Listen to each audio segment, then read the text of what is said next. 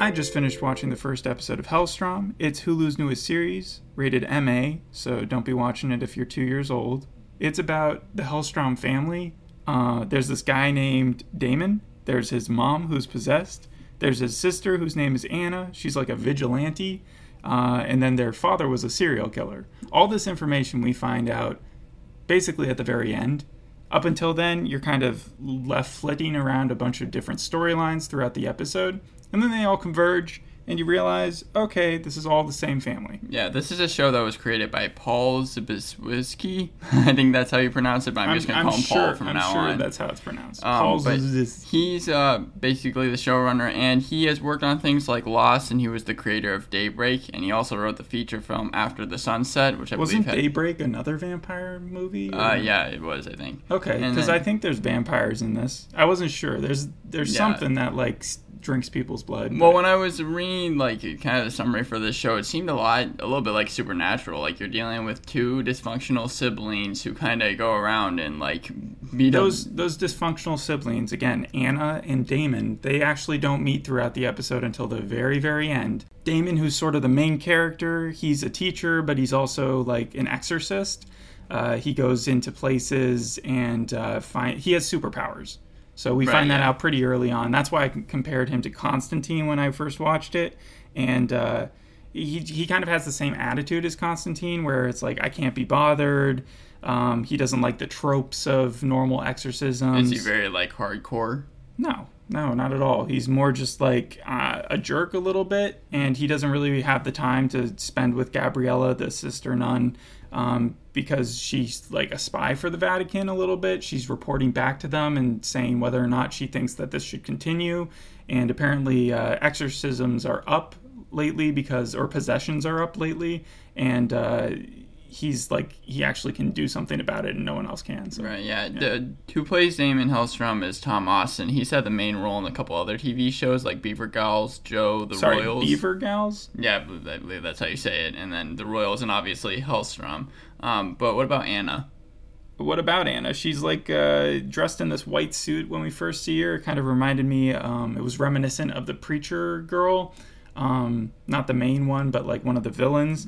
In fact, she looked exactly like they had taken that look for her. Yeah. And she just like goes around. She also has superpowers, and she goes around killing people who I guess have murdered people beforehand, like Dexter. But she does it with her power. Right. She's able to see like what they've done to other people, how they've hurt them. And I think it's because her father, who was again a serial killer, kidnapped her when she was a kid, took her away from her brother and her mom.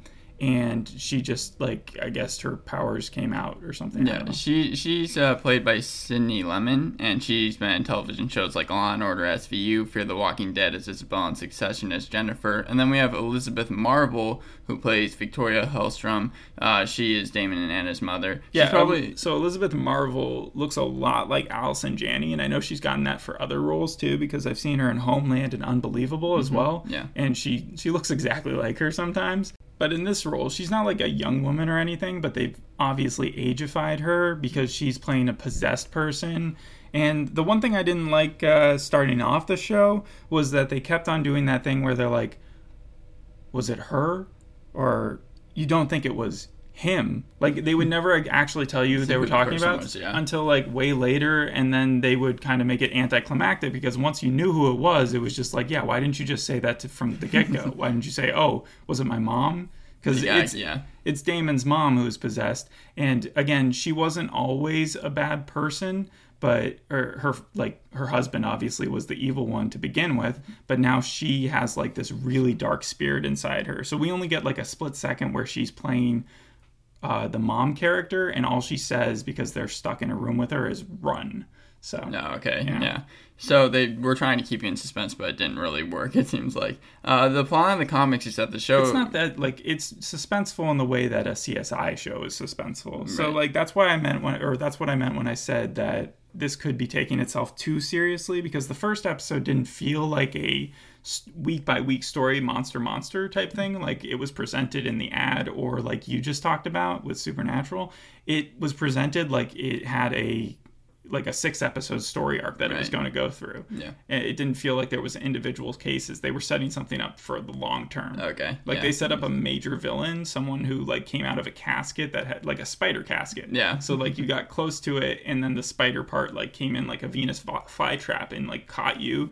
And then that guy, like in Men in Black, the first one, where the cockroach dude was Vincent like possessed the whole time. Yeah. Yeah, like that's what that guy has become. He used to just be the guy who was breaking into the casket. Now he's the villain. Yeah, okay. It's kind of like The Mummy, or like so many shows have done the same type of trope that it's hard that when this show does make fun of tropes to then see it fall into one. And Hellstrom is a Marvel character, and his plot in the comics is that he is known as the Son of Satan. He first appeared in the first ever Ghost Rider back in 1973 and was featured in Son of Satan for Marvel Spotlight. Yeah, so the word daemon has been used so many times to be the son of Satan, and like in several instances he's like the hero, but the way of the spelling always changes. It's never just D-A-M-O-N, it's always like D-A-E-M-O-N or D-E-A-M-O-N, and in this one I think it's D-A-I-M-O-N. I mean, just stick to a spelling. I guess it's almost like a nod to the audience that they're trying to make fun of something. But what's his powers?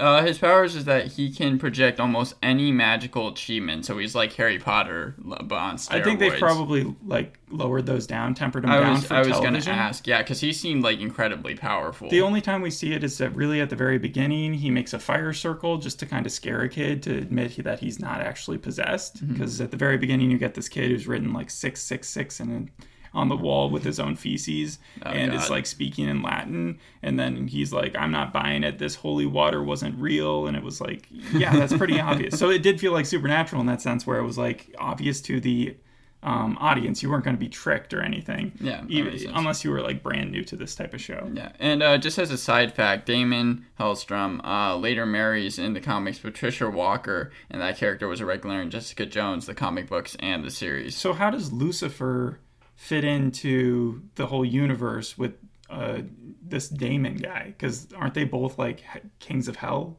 sort of? I mean, yeah, well, the thing about Damon is that he's the son of Satan, but he more just like, I kind of see him as like almost a Thor comparison compared to Lucifer. Huh, okay. So he's like more powerful than Lucifer, you think? From the research I was doing. Yeah, not in this show. Like, it looked like the demon in his mom, the one possessing the mother's character, was just as strong as him. And at least in the Lucifer TV show, I know that he's got like almost superhuman abilities at certain sense. Like he can literally persuade people to just do what he wants. Yeah, no, I remember from the episode I watched. That's just what I remember from the research. So it seems like they really have like lowered, and I think they did the same thing with Constantine, and they usually do with comic book characters. Otherwise it would be crazy. It'd be like One Punch Man. I'm just trying to think about how it would fit into like the Marvel movies. I just don't see how they could fit in a demon character, because this is a very religious aspect show. Yeah, and even Marvel, it's been like kind of speculated that Marvel might have like not been a big fan of the whole entire fact that they kind of put religion into this thing. Well, how can you not? dropping the name Marvel Hellstrom to just Hellstrom.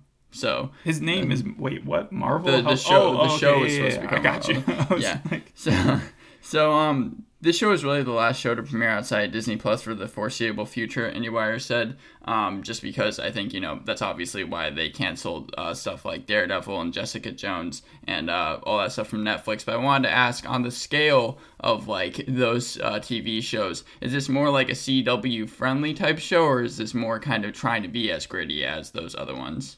As gritty? I never really considered a Marvel show. Well, I mean, like gritty. Daredevil was pretty violent and stuff like that. Yeah, they don't have the budget to do super action sequences or anything, but there is a lot of formulaic banter between characters, and then some moments where they go sort of detective show on you, and so you have like a group of people around a computer doing research, and that part's like, it's a Law and Order for too much definitely. for me. But the ending, I guess, when they finally get to the climax, to the point of the episode where Sister Gabriella, and all her wisdom and all the warnings they've given her, actually goes in to see the mom's character, even though she's not supposed to.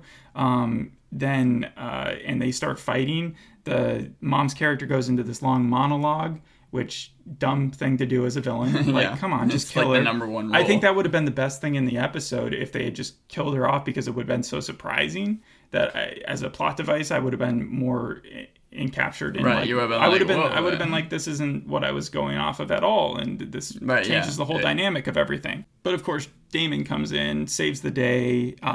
We do get this weird symbol that the mom's painted on the wall, which they're trying to decipher the whole time, and it ends up being an ideogram meaning consumption, which is translating to the fact that the demon is consuming the mom's body. But also the main doctor who had taught Damon when he was a kid, Dr. Louise Hastings, she is the one who first, well, we'll get into her later, but she is coughing up blood at a certain point, and so I think she has consumption, like TB, tuberculosis, and I think that's the kind of plague that's been set upon, at least to begin the series. And what they do now, I don't know. Yeah, and Louise Hastings is played by June Carroll. She's from such stuff as Mindhunter, Bosch, and Heathers, and she's the head of the psychiatric hospital. As you were kind of saying, I wanted to ask, Marvel has been going into a weird direction of horror because, like, with new movies like New Mutants, the sequel to Doctor Strange, now television shows like Hellstrom, it feels like they're just trying to go in a different direction for the new era ever since Phase 1 ended. Well, this show is so different than the Marvel universe. Like, I think of New Mutants as X-Men centric. Like, it's an X-Men movie. It just has a little horror in it. It's not like anything earth-shatteringly different. This, again, falls into that whole Constantine vibe where it could be a dead show by the end of the season and no one would ever really connect it to Marvel. Like, his superpowers aren't that enormous or anything so far that it really separates itself from, say, Sherlock with an extra power set. Yeah, he's also a little damaged, obviously, because his whole family has been dealing with like horror their entire lives. Like, he has this scar on his chest that he tries to get tattooed, I guess, a lot, but that no tattoo will actually cover because it's like got some imprint from his from him being an actual demon. And that's from the comics. On his chest he has a star. But IndieWire say that there are some instances of mild self-mutilation, a handful of predictable jump scares, and a one-eyed skull that makes a man I was about to say, the one jump scare I can even think about is when the sister is like putting her hand on this Cyclops skull, and just a little teeny eyeball pops up, and I'm just like, okay, well that's. I look at my notes. It says little eye jump scare. So that we had several tropes at the very beginning. You had the self-typing keyboard that was writing "No Mercy." And then you had the creaky door, and then you had the shattering of glass, and then you got the dead security guard. It all falls into like the stuff you'd expect to see. But with a show like this, I assume they didn't have the biggest budget in the world, so they again were doing it formulaically. Yeah.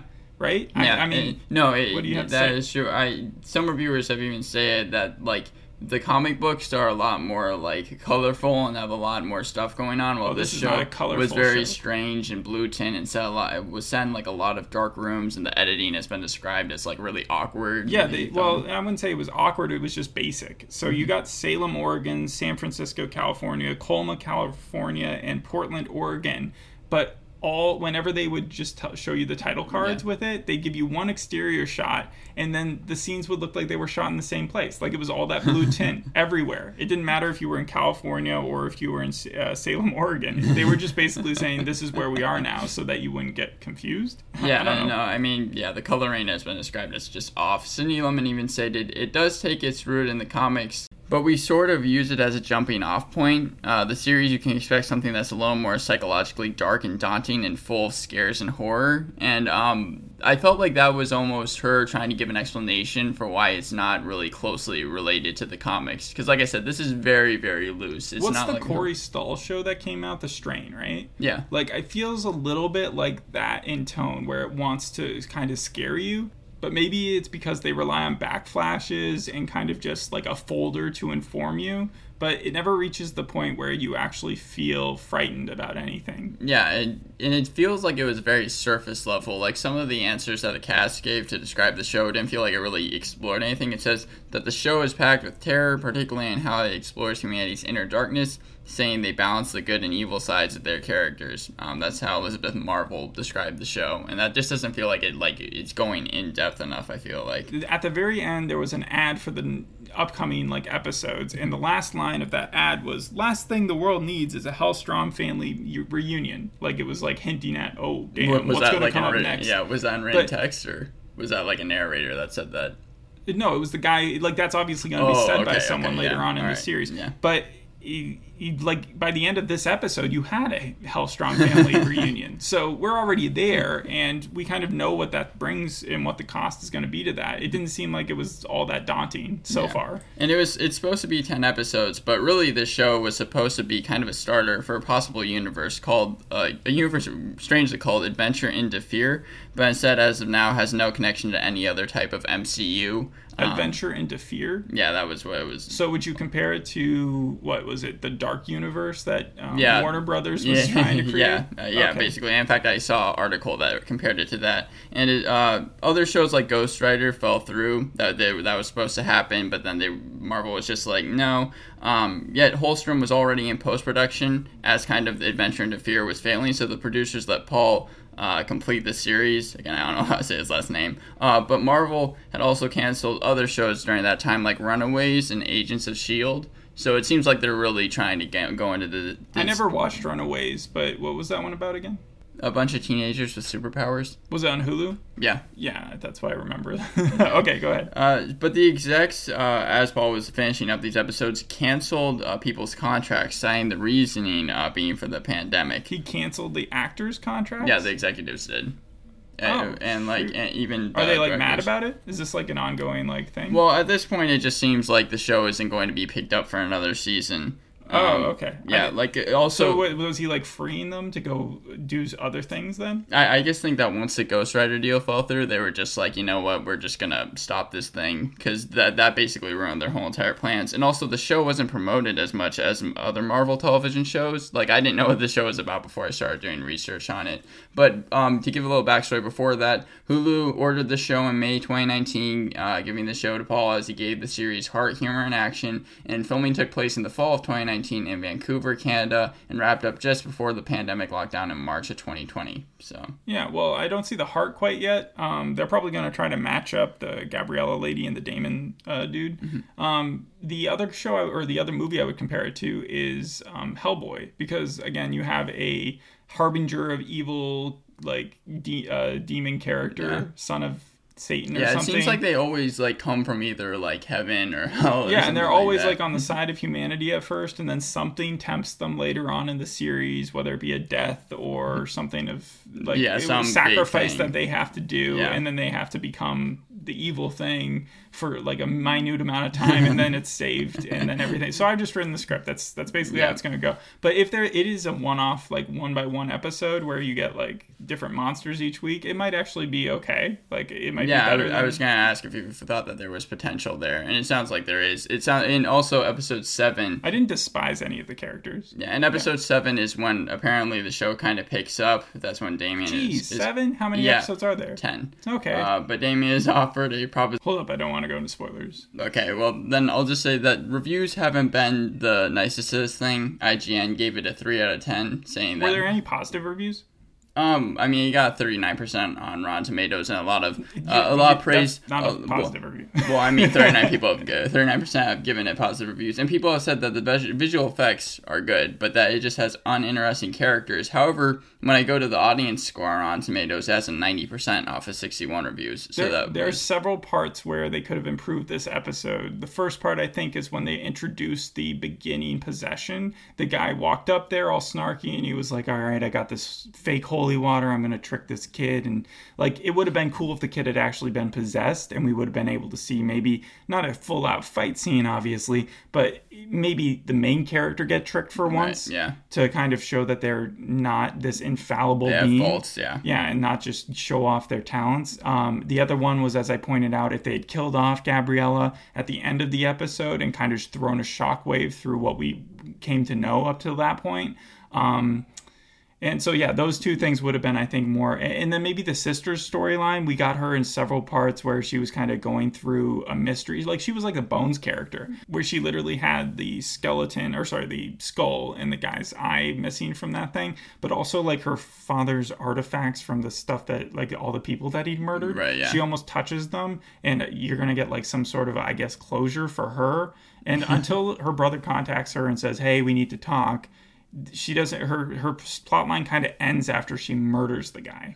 If that makes sense. Yeah, no, that it does. Yeah. It has a 6.7 on IMDb. The episode you watched had a 7.7. Just that was. It wasn't awful. Again, I didn't hate the characters. I didn't think the episode was awful. I just didn't find it. As far as a pilot was concerned, if you told me the rest of the show was really great, I would believe you. But it didn't present in a way where I was really excited about seeing the rest of the episodes. It didn't capture you in the first episode. NPR described the show as in an age of streaming abundance, teeming with series old and new that present hours and hours of stories to lose ourselves within. Hellstrom's unique circumstance as an abandoned one-off, sort of stylized, sort of Marvel property that rides the line between spooky and hokey, like it was born to it, will appeal to some viewers. So if you're like spooky and hokey is where, like, they didn't try to be hokey in this episode. It just kind of came across hokey that way. Unintentionally. Right, yeah, exactly. And I think that's what NPR was saying. From the title of the episode, Mother's Little Helper, I assumed it would be like a Bates Motel type thing, but it really was just the fact that he was the son of the possessed character. Right, yeah. But I think that was just kind of meant as a joke. And they tell us that the family isn't, like, they were cursed because of what the father did, and that the mom's character was possessed because she found out about the father's secret or whatever. But her name is Victoria, and so it's all theologically like, if she wasn't destined to become this evil character, then it's super convenient that she just randomly was named Victoria. Because if her name was just, like, Sammy or something, like, it wouldn't be nearly as intimidating or, like, as scary as some demonic Victoria. Well, yeah, I mean, I think it's just kind of like the coincidence of Scar and the Lion King, where they name him Scar. Well, no, that's on purpose. Like, it's clearly on purpose they wrote her character that way, but then they give us a plot direction that says, oh, it could have been any woman that met the serial killer husband that then had this baby that was a demon. Yeah, no. Whatever. Yeah, so I guess that's our first review on the show, and if it makes it to a second season, we're definitely gonna do another episode if it made it to a second season. We'll see you on the next one. Thanks for listening to today's episode. Bye.